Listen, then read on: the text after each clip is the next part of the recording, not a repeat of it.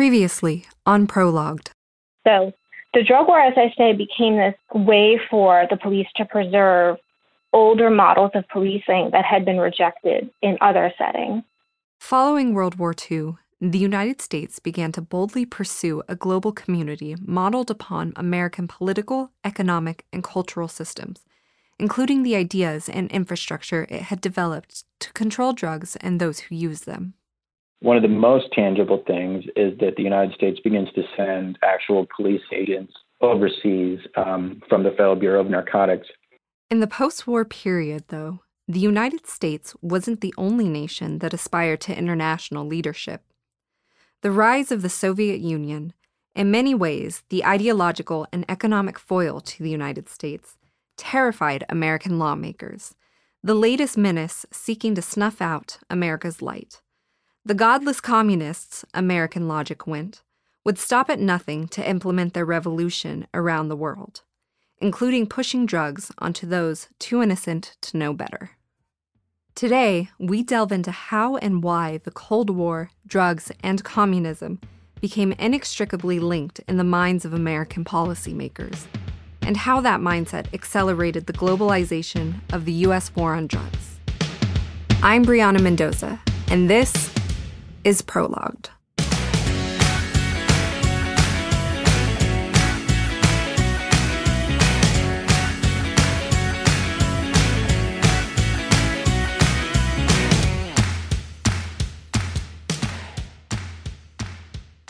There are all these interesting sort of benchmark or sort of milestones, these like potential turning points in the history of the drug war. And 1962 is one of these overlooked ones. The Kennedy administration wasn't particularly happy with the way that the Federal Bureau of Narcotics and others had been approaching drug control at home.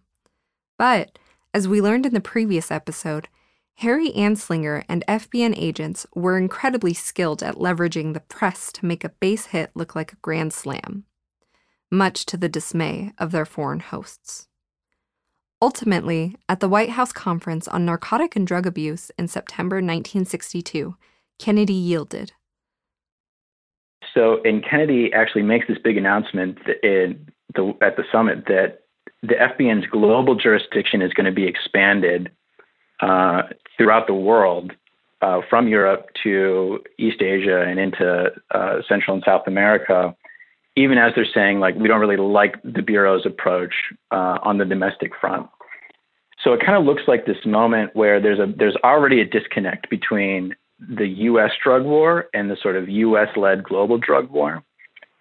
But it also turns out to be this missed turning point. The Kennedy administration appoints this commission, which is really intent on taking a moderate, kind of middle-of-the-road approach to drugs. But it all gets lost in the Kennedy assassination and like all the other chaos of the 1960s. As the FBN strived to expand the American footprint around the world in regards to drug control, areas that we might refer to as laboratories of the war on drugs, to borrow the phrase from Dr. Teague, they expanded into regions that were of interest to U.S. policymakers for another important reason: containing communism. So during the Cold War, U.S. counterinsurgency efforts were typically directed against leftist or, Marxist or sort of socialist insurgencies, whereas, counter-narcotics policies were directed against the production and trafficking of drugs. But during the Cold War, there's a tension between those two goals.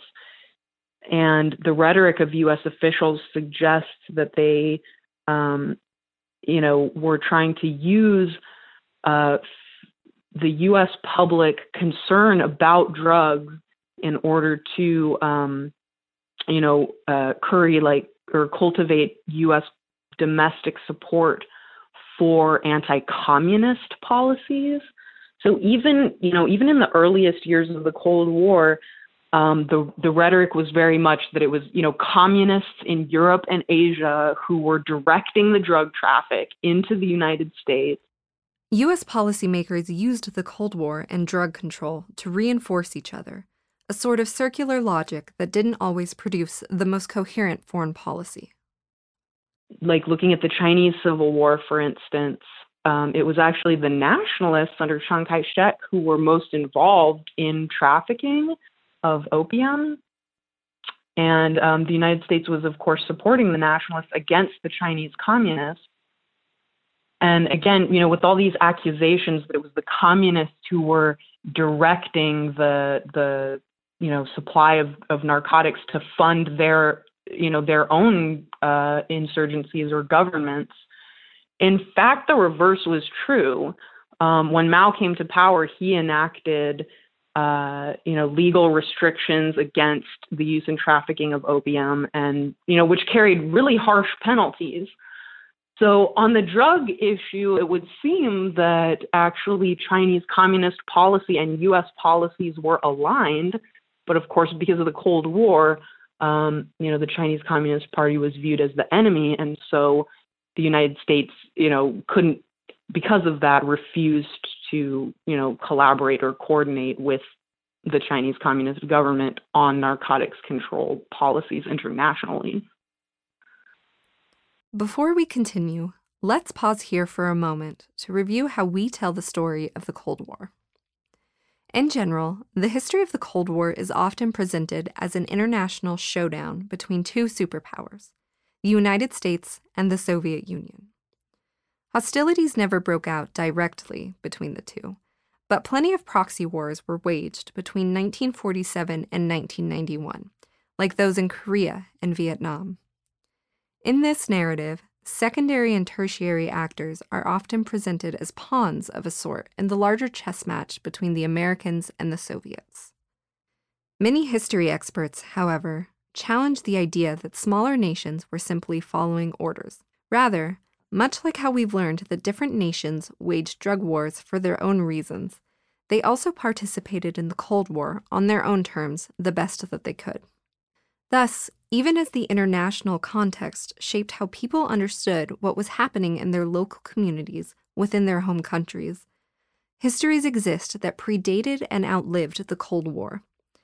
The war in Vietnam, for example, ignited initially in 1946 as a struggle for liberation from French colonial control, and then later morphed into the Cold War proxy battlefield we now remember it for in the 1950s. Keep this in mind as we turn our attention to Afghanistan, where the challenges of nation building, Cold War tension, and drug control collided.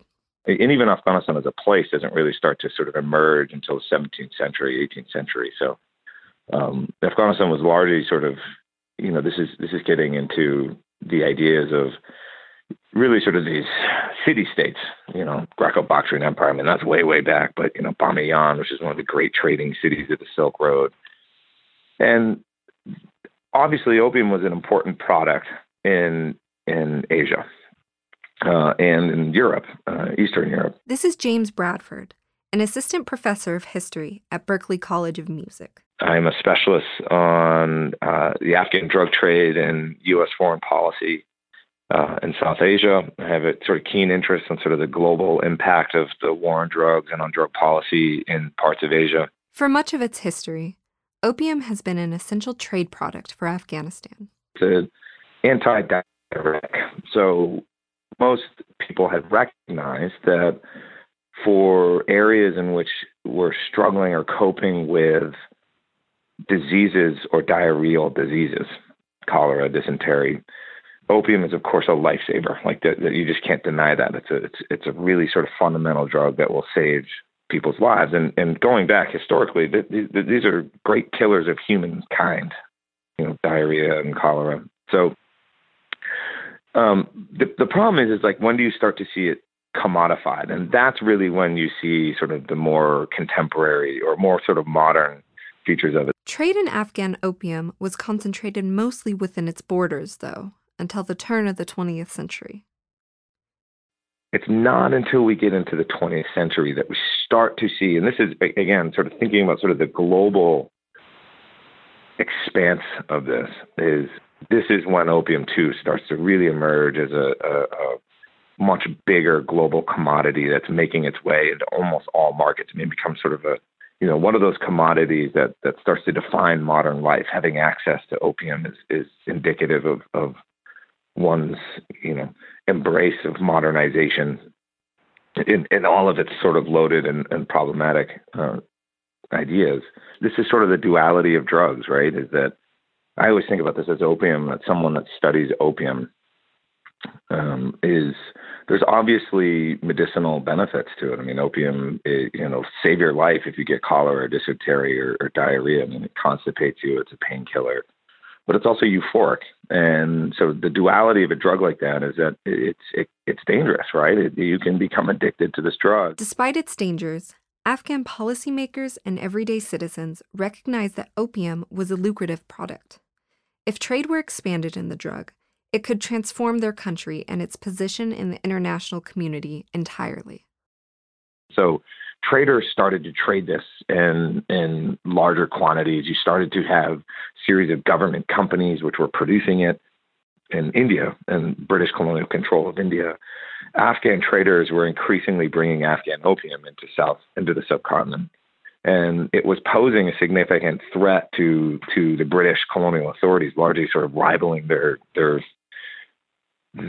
legal, I put that in air quotes, legal, legal trade for opium. And Afghan traders basically undermined it by offering, not paying, largely smuggling it in, not paying excise taxes. And what we start to see is in the 1910s, 1920s, Afghan opium starts to really sort of pick up. Actually, one of the things that I'm working on now is that one of the things that contributes to drugs being eventually abandoned as legal commodities, opium particularly, is the threat of outside sources of opium, particularly Afghan opium. So, and this is in British India.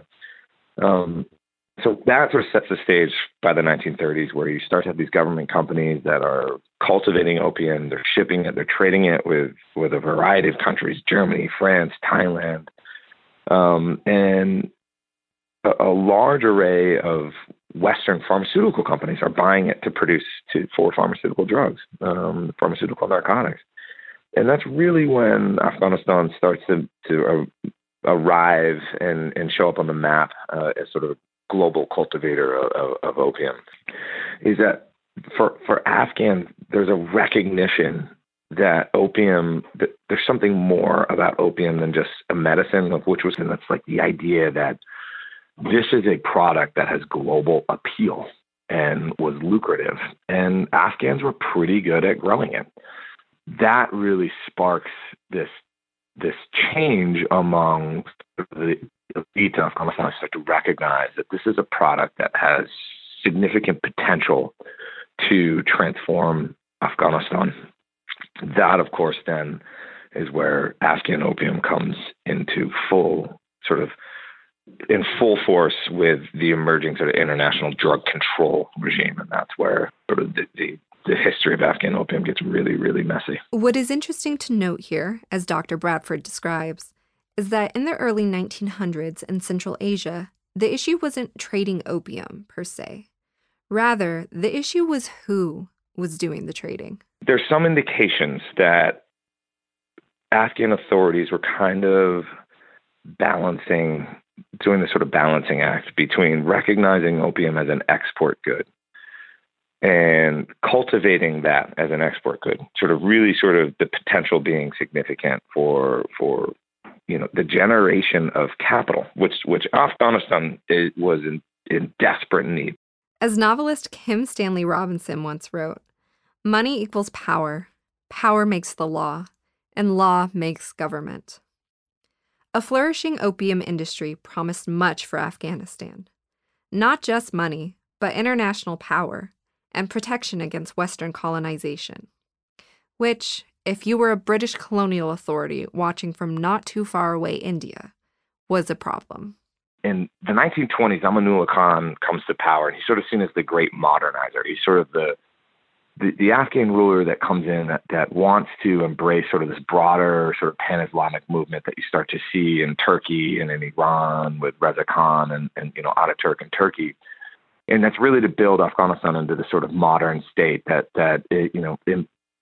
embraces these Islamic ideals, but also sort of the secular sort of Western notions of liberal democracies and sort of balances it.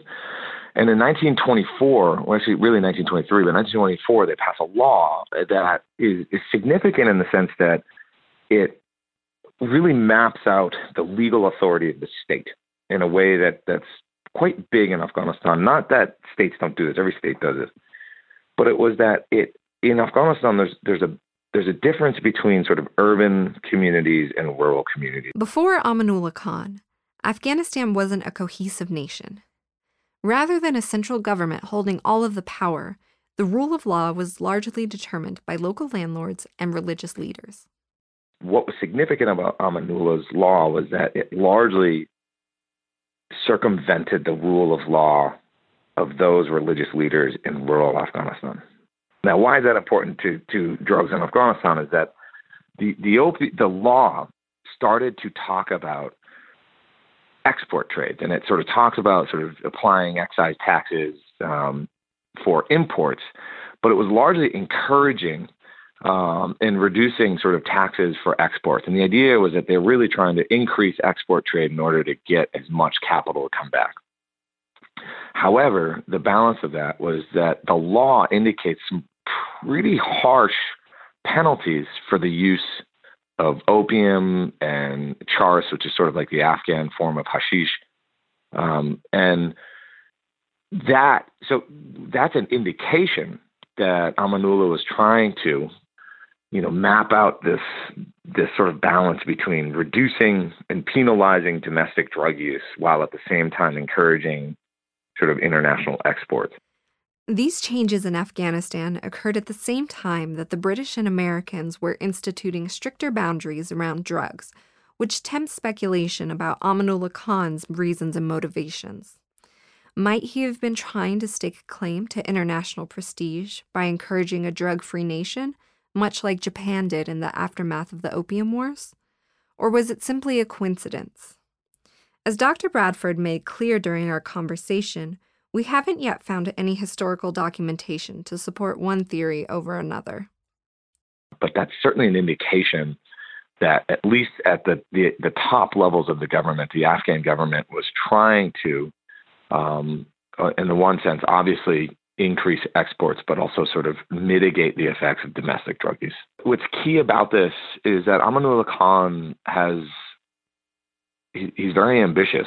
He rules for 9 years. In 1928, there's a huge uprising against Amanullah Khan that deposes him, and there's a struggle for power for over 4 years. But I think what the lesson of Amanullah Khan is that there's real limitations about the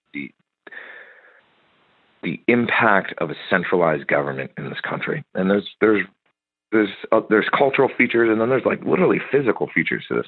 Not only was there a culturally based resistance to central government, but its mountainous geography made travel in Afghanistan very challenging, especially in the 1920s. And I think what you see happen over time in Afghanistan is that as the Afghan government balances this international pressure to conform to drug control, to start to map out some semblance of control, and that doesn't necessarily mean sort of imposing criminal laws. It also means if they're going to pursue a legal drug trade, they have to demonstrate authority over that drug trade. Is at the same time the fact that the central government is projecting to the international community that this is what it's going to do.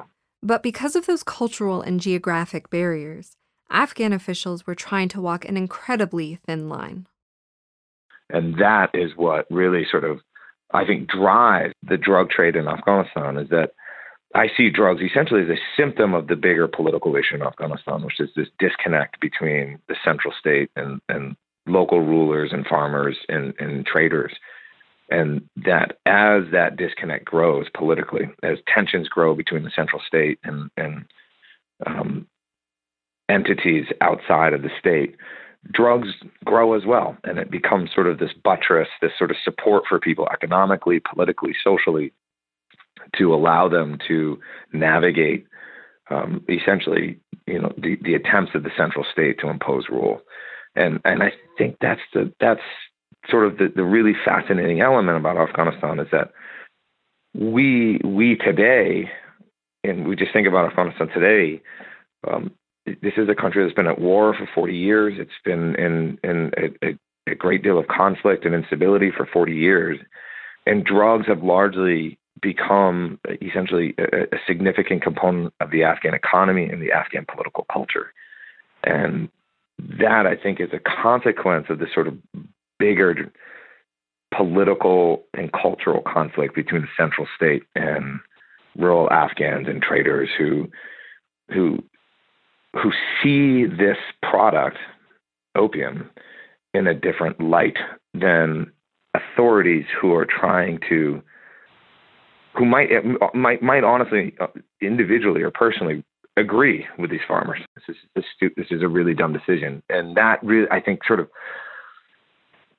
illuminates the problem in the most basic sense. Is that what is being viewed at really in the international level about drugs just doesn't make sense to rural farmers and traders in Afghanistan. The rapidly shifting international attitude towards controlling drugs did not match the circumstances on the ground in Afghanistan, where opium cultivation was a way of life for many rural Afghans. So the United States gets involved in Afghanistan in, I suppose, the most ironic way possible, in that they are buying drugs. Afghanistan was a backwater. It was it posed no significant economic interest to the United States in the 1920s and 1930s.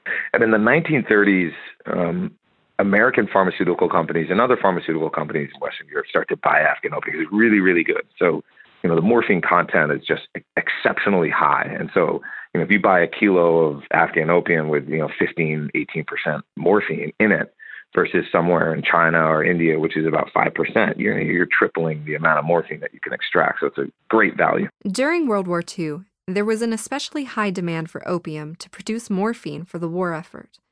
In that time, the United States was the largest buyer of Afghan opium. What changes is that by the time we get to 1944-45, there's a big pressure within the international community to sort of, as the war kind of coming to a close, and there's a recognition late 1944, early 1945, that it's kind of a matter of time before the Allies sort of win the conflict.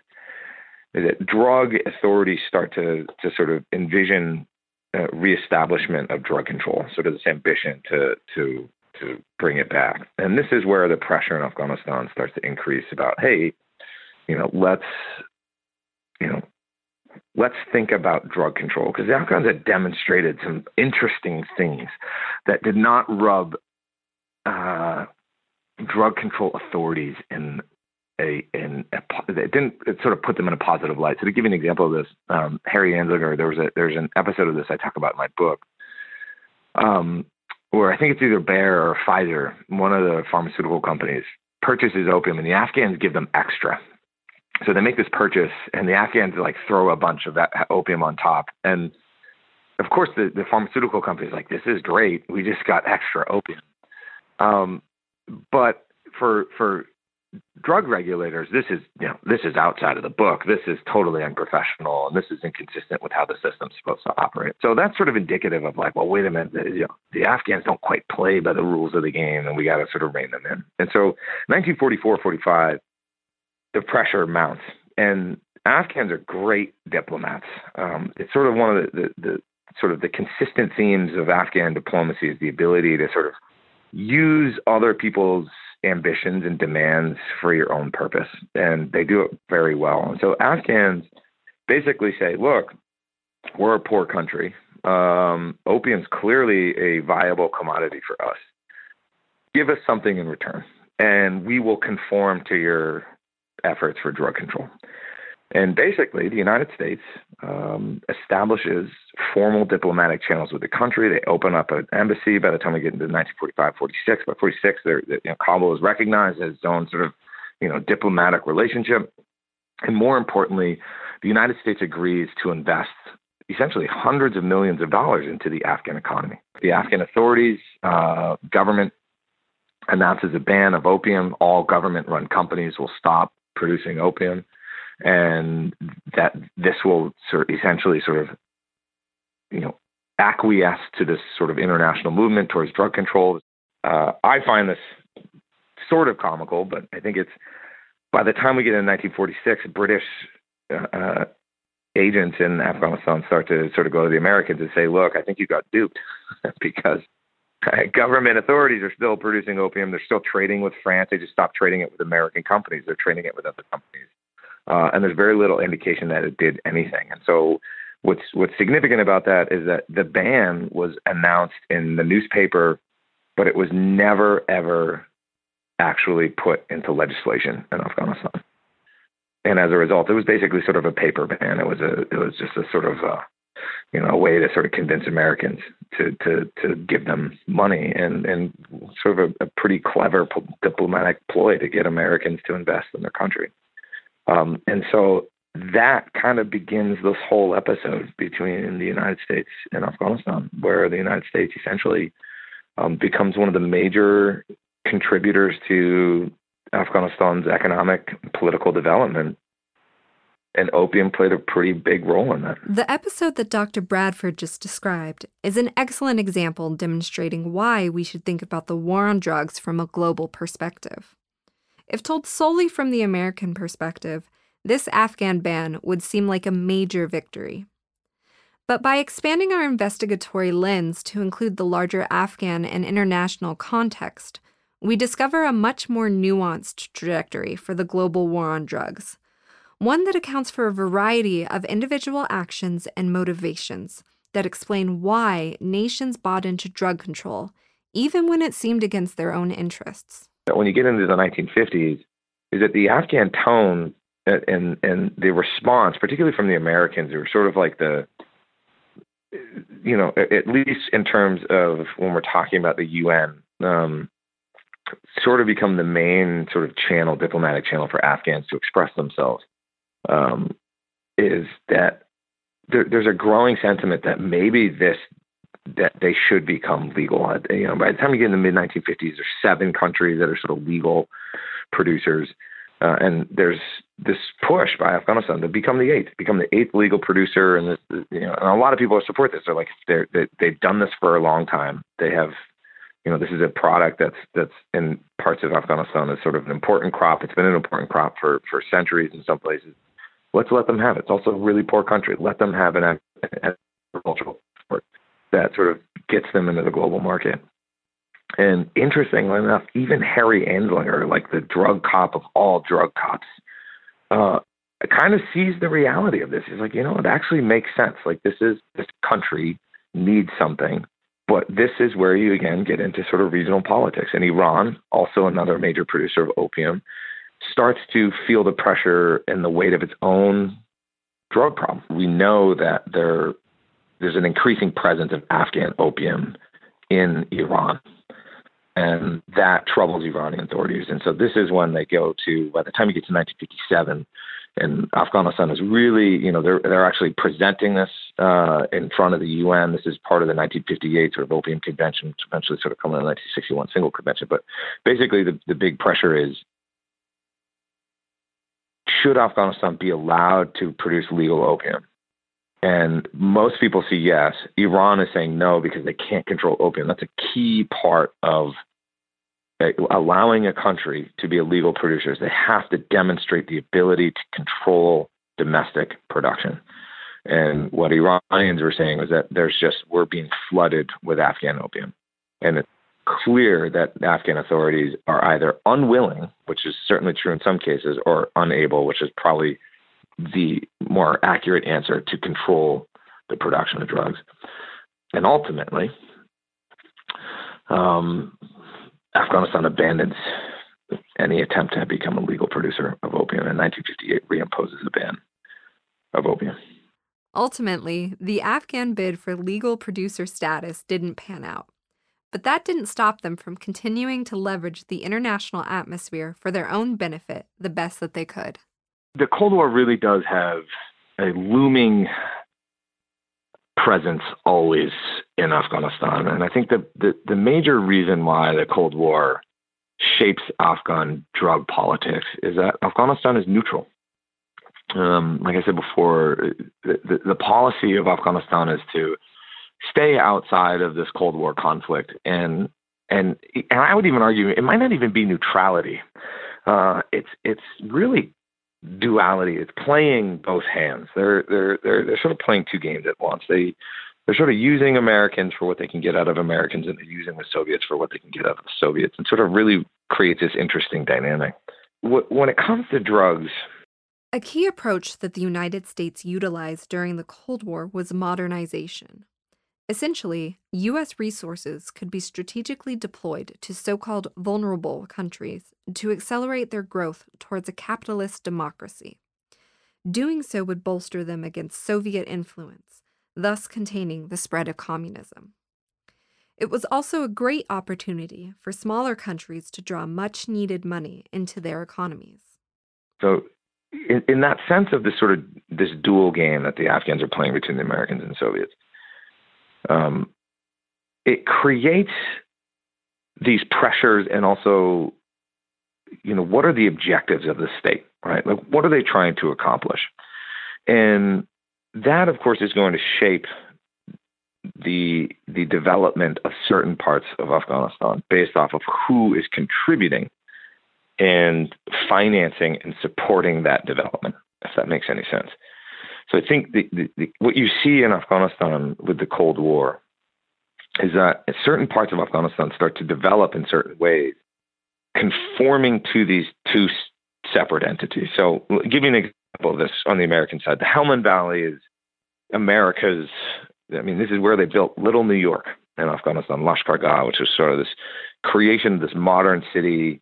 And this was part of the 1945 opium ban, by the way, was the Helmand Valley Development Project. As a sort of consequence of this sort of diplomatic relationship, is that the Helmand Valley becomes this huge, hundreds of millions of dollars development project to turn Helmand into an agro-industrial base. That is, in the one sense, in a neutral, non-political way, a way for the United States to bring this poor country into the global marketplace. And I say that kind of condescendingly because obviously that wasn't the real intent. The intent, too, is also to build a sort of bastion of capitalism in southwestern Afghanistan that would also serve as a buttress to what is a few hundred miles to the north, which is the Soviet Union.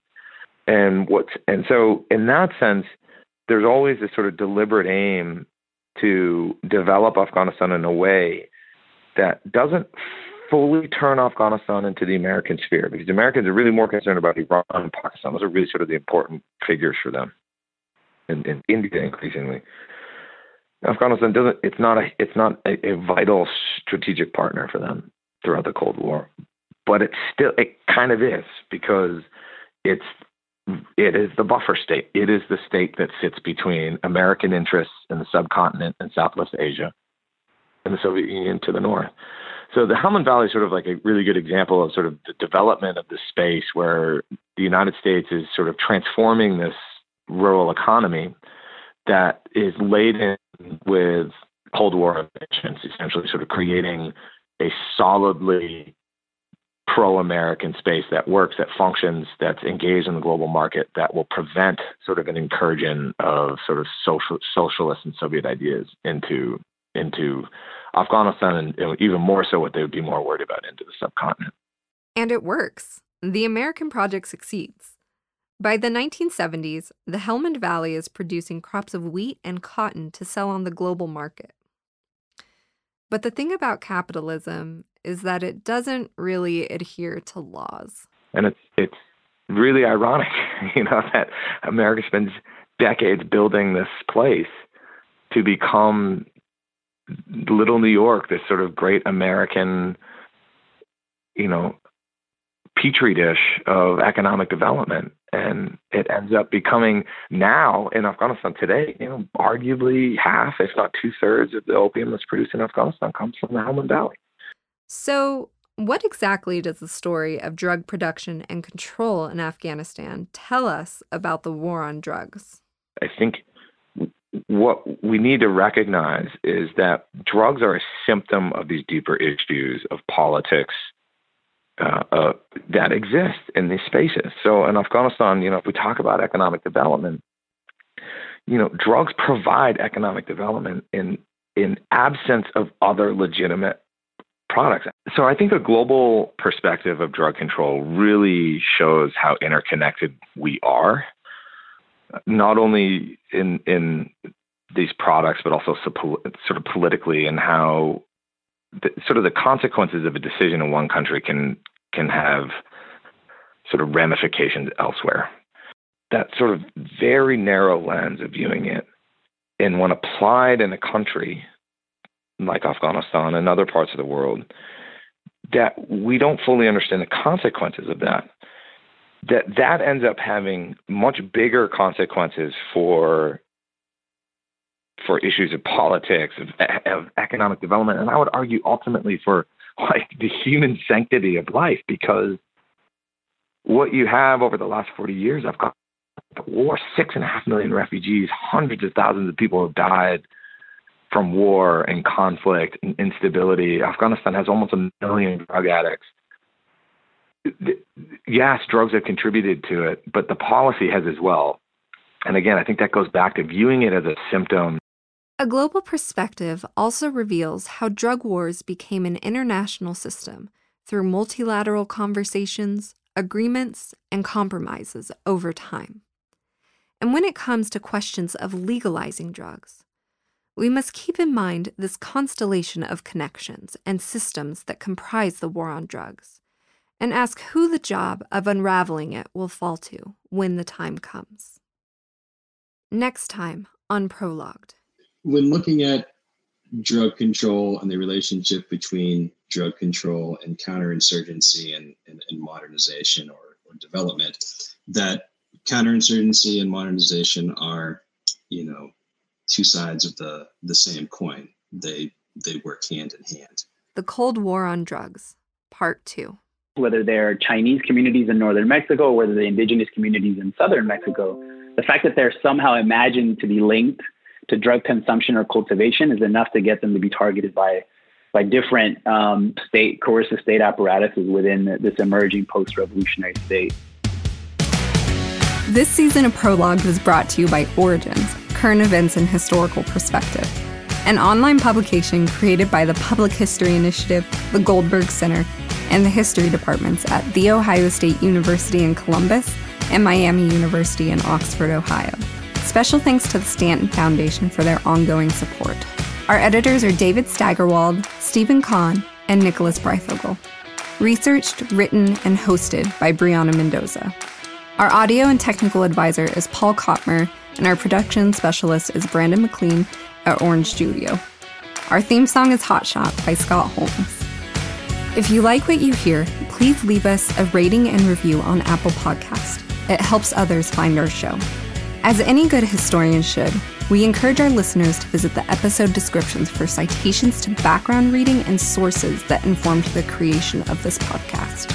Season 1 of Prologued on the Myth of the Women's Block has all episodes streaming now on iTunes, Stitcher, Spotify, and SoundCloud, as well as wherever else you get your podcasts. For additional podcasts, articles, and videos, all of which approach events happening in our world today from a historical perspective, follow us on social media at Origins OSU. Thanks for listening.